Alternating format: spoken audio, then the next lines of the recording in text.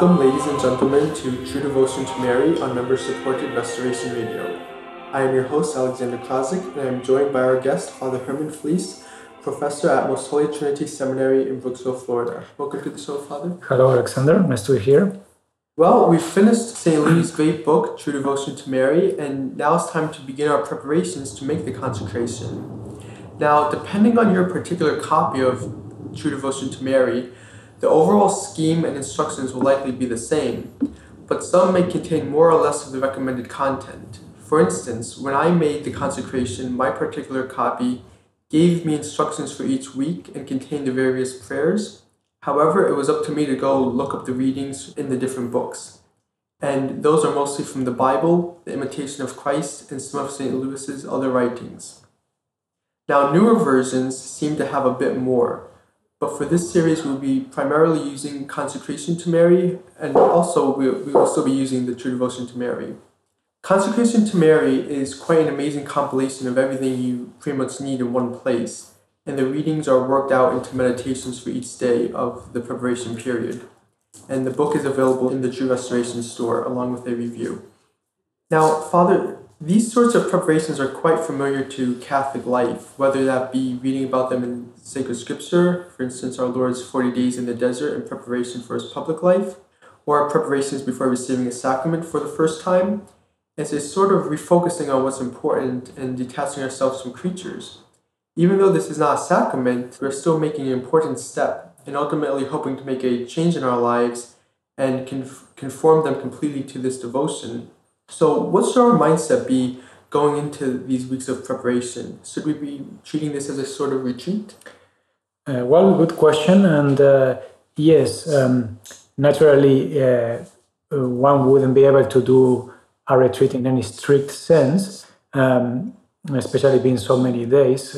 But I think one should make these days, so to speak, of special recollection, in which we essentially try to keep more silence, and we are more careful to avoid dissipation, and we try to give more time to prayer, certainly to the meditations and all the rest. So I think the approach should be like that. And then certainly most people cannot take so many days off of their duties, so they will have to go to work and all the rest. But essentially, as far as lays on ourselves, our free time, we will use it like with more recollection, something similar in which people might do on a holiday or like a big feast day, that they might do a bit more of a spirit of prayer. So I think that's part of the idea. When we look at the preparation as a whole, we have 4 week-long phases to prepare ourselves for the big day. However, there's quite a bit of content, and we might want to perhaps spend a bit more time on a certain topic. So are these strict rules to be followed, or can we adjust how much time we spend on each topic? Well, the saint himself likes to point out in this point and similar situations that these are meant to be guidance and helps. You might say them suggestions, but they are not meant to be like binding that one has to do it exactly in this amount of time and all the rest. But I will say, that said, I think one should essentially either follow the distribution the saint does, or some equivalent one, like the one which is found in the book we are following as the guide. So we have a set division.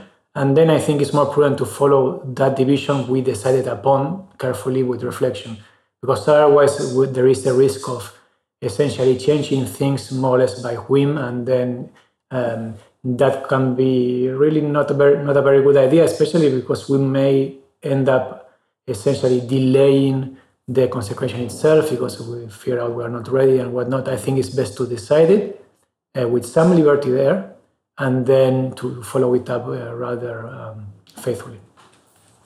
So like you were saying, we really want to have a mindset, have a plan going forward with this, and it being a 4-week-long preparation, it's important to look ahead and to plan for the day that we actually want to make the consecration on, so that we can figure out when we need to start the preparations so we end close to that day. So Keeping this in mind, and we'll talk about this in our next episode a bit, so that we'll be making an annual renewal of our consecration. What should we be considering when picking a day on which to make it, Father? Should it be a feast of Our Lady, and should we try to pick a day that we know that we will be able to make it to Mass each year, like a holy day of obligation? Well, I will say I will distinguish. As far as being a feast of Our Lady, I think, yes, I think that's pretty standard and it's almost, it almost goes without saying, though again, it would be strictly necessary. But I think, yes, especially because there are so many feasts of Our Lady, of all sorts of ranks. And so we will find more or less close to the day we are more or less aiming at a feast of Our Lady. So I think that we should aim to that, certainly. Then, as far as the reception of the sacraments, the idea will be that, as far as possible, putting everything together, our schedules and possibilities, it will be excellent if we can receive the sacraments the very day. Sometimes it might not be possible to some people, at least close to the date of consecration. But even if that's not possible, at least during the period, we have a big period of many days, it will be very fitting if we can go to the sacraments sometime in the period, or at least immediately after the consecration. So basically, we try to do our best as far as is possible, but without being, you might say, too demanding or we're scrupulous about it, because sometimes it might be, if one puts too many conditions so that it's really perfect in all the details, then we might need to wait even a year. And we don't want that, as they say, the perfect be an enemy of the good. So I will say one should sit down with a calendar, figure out something that makes the most sense, and then that will be how it should be decided. And then one other question before we look in depth at each week. In the manual we will be using, it denotes the readings as meditations. Although from what I've seen, they're mostly just the text St. Louis recommends. And often they will give several of these meditations or readings per day. So is it okay if one just reads them perhaps a bit more thoughtfully than usual, or should we really be trying to treat them as meditations? Yes, I did notice that the author presents a lot of material, so I don't think it will be expedient for most people to make all of those into meditation. It will be a lot of time of meditation, which in itself is not a bad idea at all. It's actually excellent, but I don't think it will really work. So I think you're right in making that that caution there.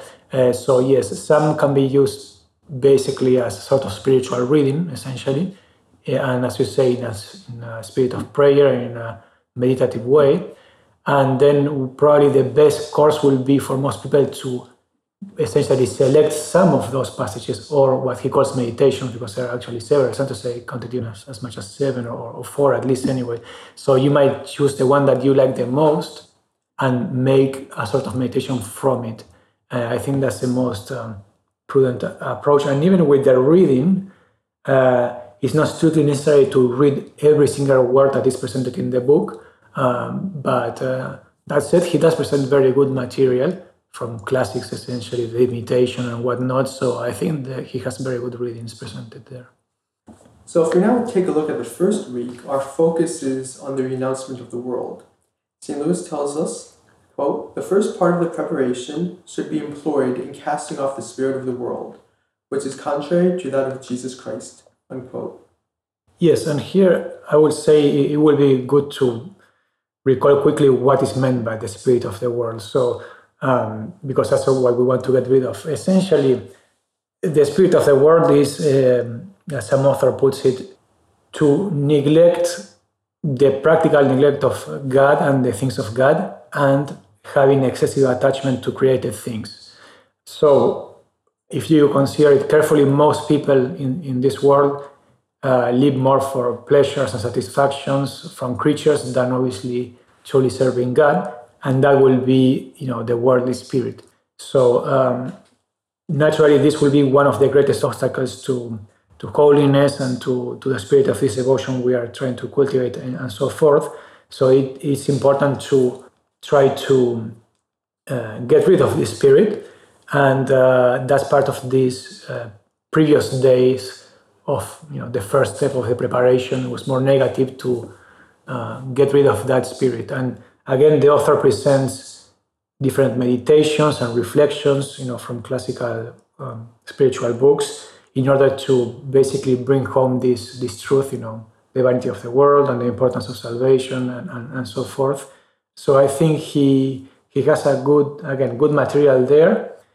And one thing that I would like to read a short passage of St. Louis himself, in which he essentially gives us some thoughts on this question of the spirit of the world and the spirit of Christ, which I think is a good passage.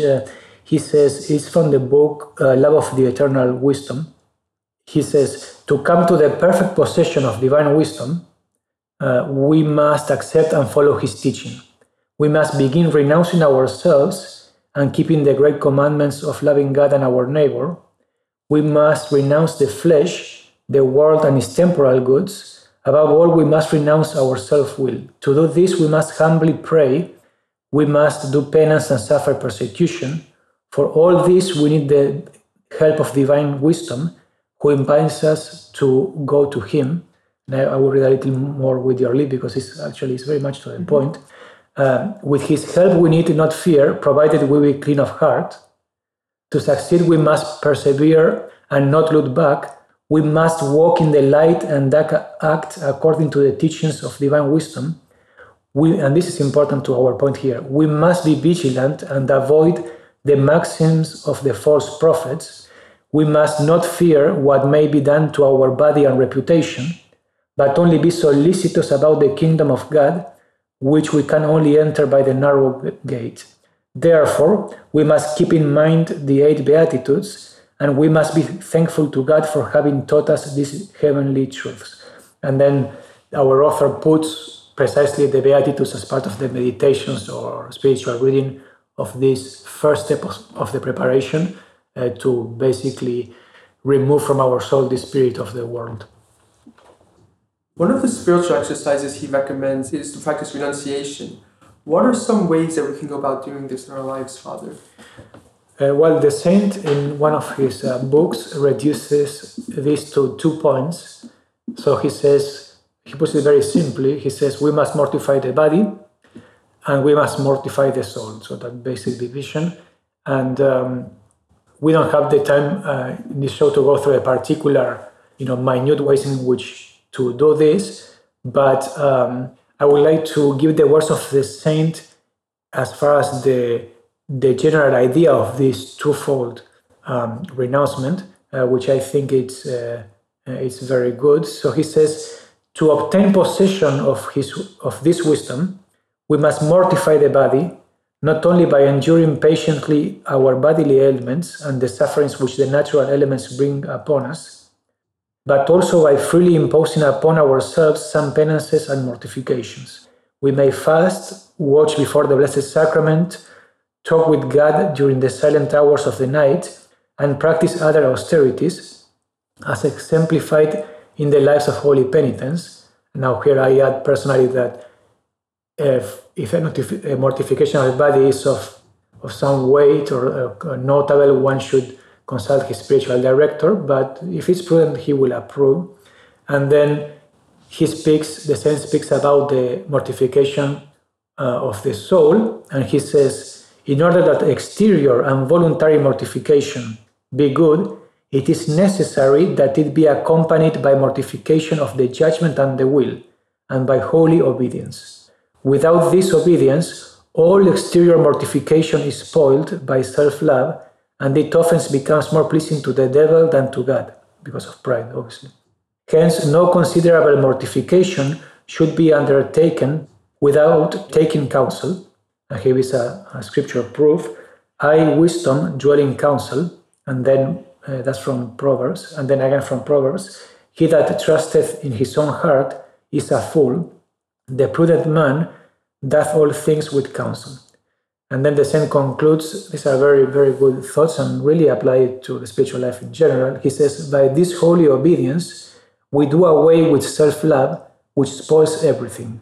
By holy obedience, the least of our actions become meritorious.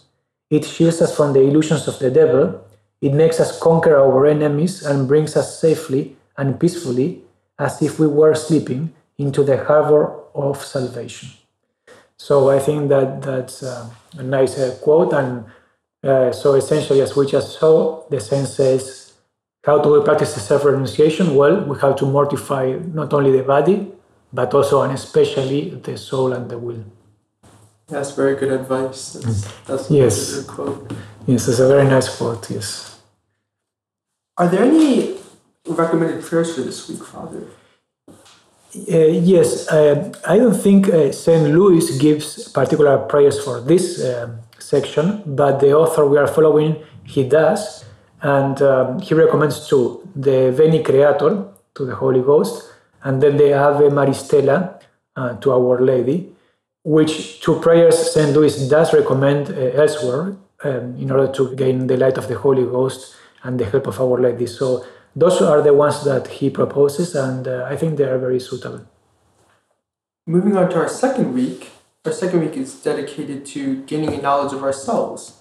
St. Louis says that during this week, those undergoing this preparation should, quote, employ all their prayers and pious actions in asking for a knowledge of themselves and for contrition for their sins, and they should do this in a spirit of humility, unquote. This knowledge of self being how Almighty God sees us and not how our self-pride would like to make us believe we are, as the author of our book points out. Yes, that is very true. It's a good point. Self-knowledge and humility are obviously very closely connected. They cannot be separated.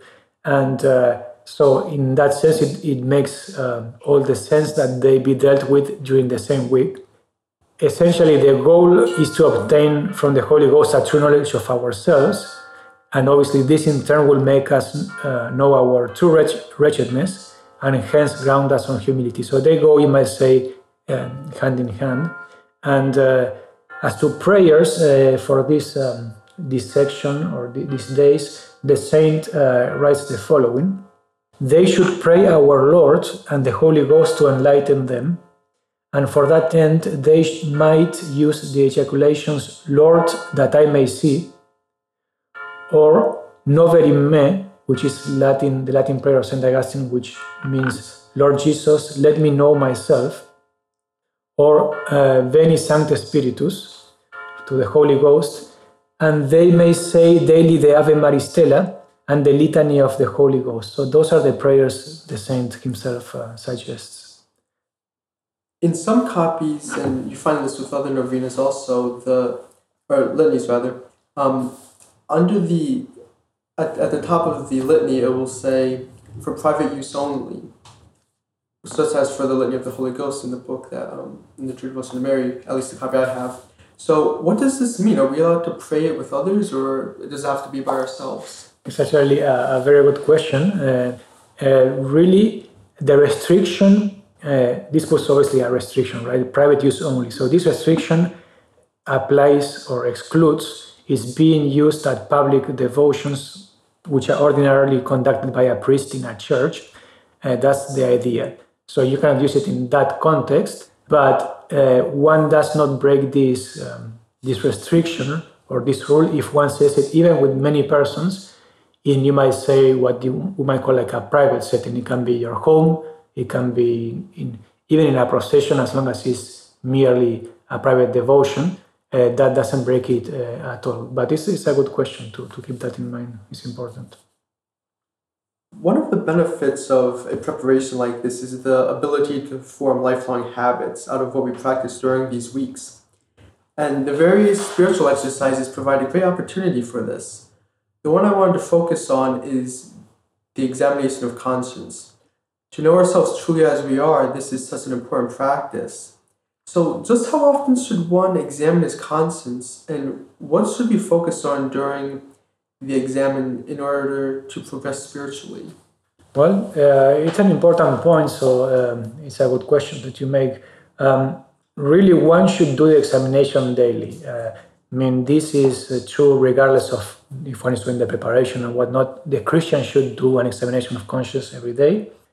And once then as to how to do it and all the rest, one has to bear in mind that if one has the habit of doing it daily, as one should, then after some time, if one is faithful to the practice, it will take less and less time to do it, because we keep like a closer and record, you might say, and also the time obviously that we have to cover in examination is reduced to basically 1 day. So that will make it also easier.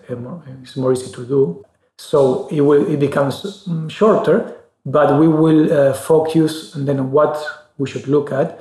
It also will be there will be some changes according to the advancements in the spiritual life. The first step obviously is to fight against mortal sin. So if one falls at least now and then with some frequency into mortal sins, then the first thing will be to make sure that he has not committed a grave sin against God. And after some time, if the person keeps advancing in the spiritual life, it will start to happen that he does not fall at least with regularity or with frequency in mortal sin. So then the attention of the soul will naturally turn to venial sin.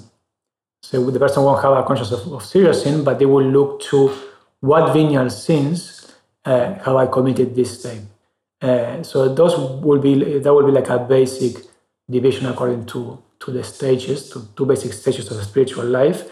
And then so that it is simple. One just have to make a review of the day and see if he has fallen into sin, and then also one can see also faults and imperfections that need to be uprooted. So that will be the practice. And again, it should be done in this context of a preparation for the consecration.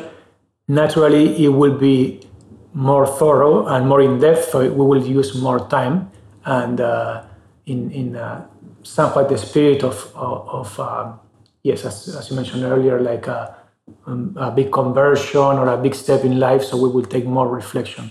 But as I said, even out of this context, one should always do it. As a Christian, one should do an examination every day. And to help us out also, the book Consecration to Mary gives a very, very in-depth examination of conscience for this little bit more thorough period that we're going to be going through. Yes, and I think that's the idea of the author, is to make like almost like a general review of one's life, as regards the spiritual life, in order to try to put everything in order, and before we make the big step of the consecration, which again, it makes sense to do it in that spirit, because it's like the consecration itself. And then once we have done the first consecration, or the consecration proper, and then we will renew it later years, then we can do it more simplified and shortened, etc., because it will be more to regain the spirit and revive the fire, and so forth. But this being a very important step, that's why the author essentially wants to cover all the points that might need to be addressed. So making this, since we're going to be examining it like this, is it worthwhile then to consider making a general confession at this time? That would be for many persons anyway a good idea. For a general confession, one should always ask counsel of a spiritual father, because sometimes it might not be suitable depending on several things. But in itself, it would be a time in which at least one could consider it, especially if one if this consecration is somewhat close to you might say, a conversion, which sometimes will happen.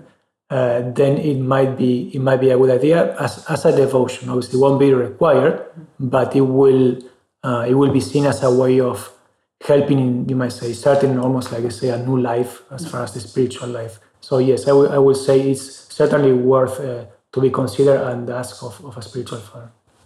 And there's also another important reminder for us under the spiritual exercises listed for this week, that we should do them all at the feet of Mary. For it is from her we hope for light to know ourselves, and it is near her that we shall be able to measure the abyss of our miseries without despairing. And that's a quote from the book. So we're putting into practice what we learned earlier, to do everything by, with, in, and for Mary.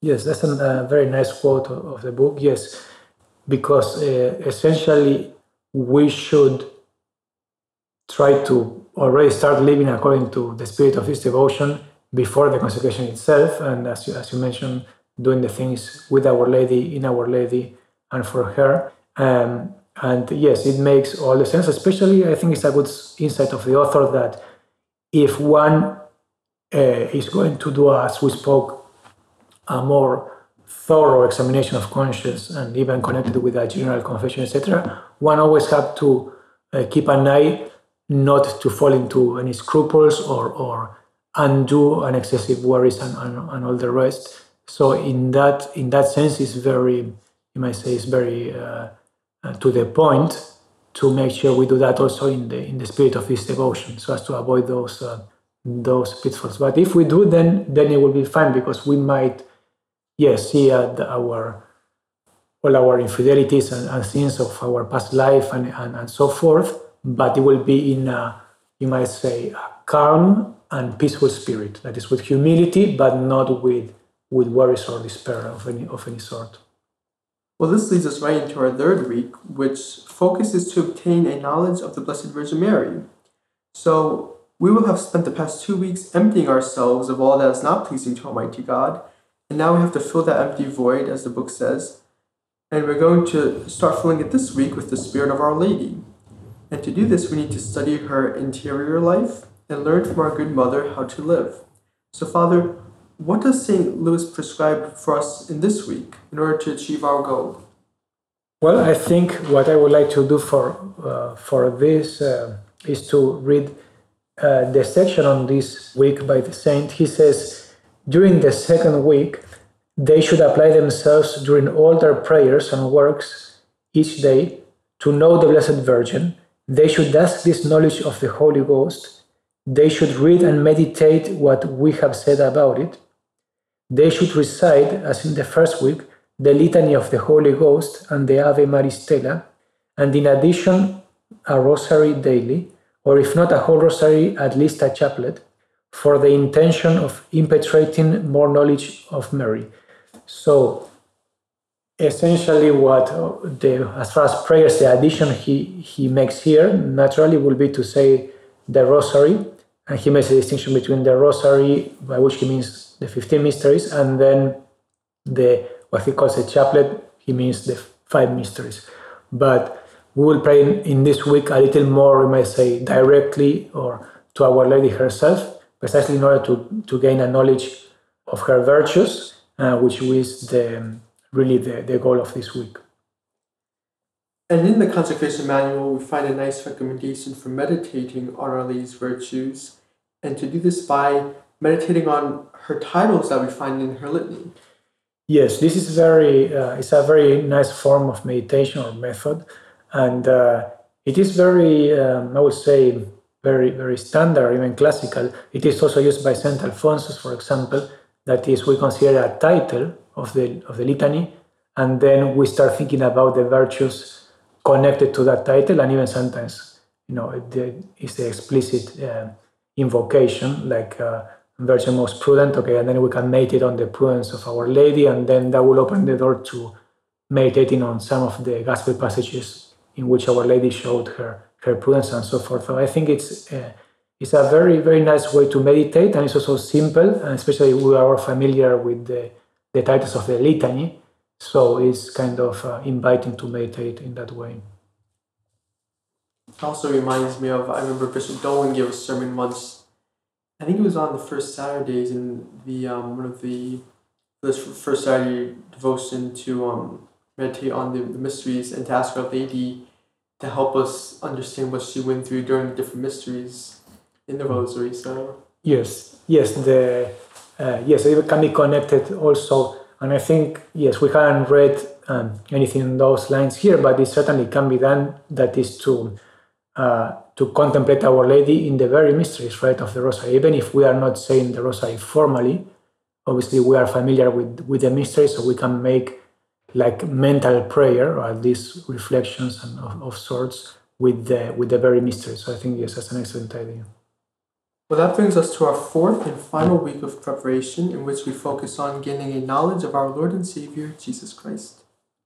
Yes. Well, as we spoke in the earlier shows, the end of our devotion to Our Lady and of our consecration to her is to know and to serve and to love our Lord Himself.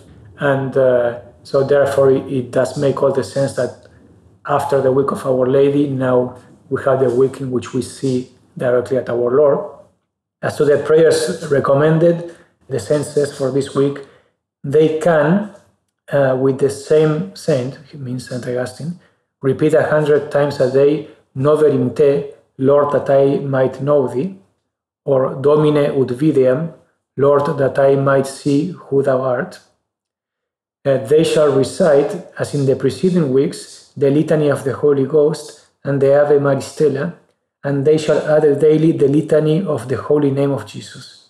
So now the saint has the Litany of the Holy Name of Jesus to gear the prayers, the vocal prayers, more to the person of our Lord.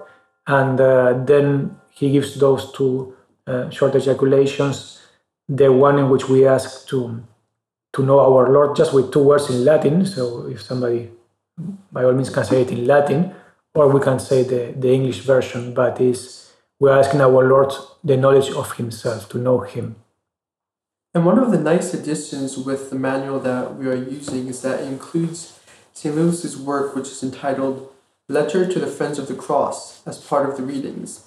Now, as the author of the manual points out, this wasn't recommended by St. Louis originally, but this is most likely probably because it wasn't even published at that point in time. But it's a really nice addition to the preparation period. Yes, you're absolutely right. The writings of our saint are all full of unction, and they are very effective not only in giving light to the mind, to the soul, but also in moving the heart, that is, moving the will to conversion and following our Lord. So I think, yes, the author has made very good selections, and this particular book of the Friends of the Cross is excellent. In fact, with your leave, I would like to read a section that is very much to the purpose of knowing our Lord, which is the goal of this week. It's speaking about the cross in particular, but obviously we cannot know our Lord deeply without knowledge of the cross. And so the saint says, you can and even should ask for the wisdom of the cross, that experimental knowledge of the truth, which in the light of faith shows us the deepest mysteries, among others the mystery of the cross. But this can be had only by dint of hard toil, profound humiliation, and fervent prayer. If you need that perfect spirit, which enables us to bear the heaviest crosses with courage, that sweet, kindly spirit, which enables us to relish in the higher part of the soul things that are bitter and repulsive, that wholesome, upright spirit, which seeks God and God alone, that all-embracing knowledge of the cross, briefly, that infinite treasure which gives the soul and that knows how to make good use of it a share in the friendship of God, ask for this wisdom. Ask for it constantly, fervently, without hesitation or fear of not obtaining it. You will certainly obtain it and then see clearly, in the light of your own experience, how it is possible to desire, seek, and relish the cross. So very nice quote, and it is much geared to the knowledge of our Lord, in this case His Holy Cross, but we are asking for that experimental knowledge or that wisdom. That's a very beautiful quote. That brings us to the end of our episode. Was there anything else you'd like to add in summary before we close out our episode, Father? No, I think that the last quote we read is very good. It has a lot of thoughts with which we could close this episode. Well, Father, thank you for your time, and we'll talk to you again next time as we continue this series. May God bless you. Thank you very much. God bless you too.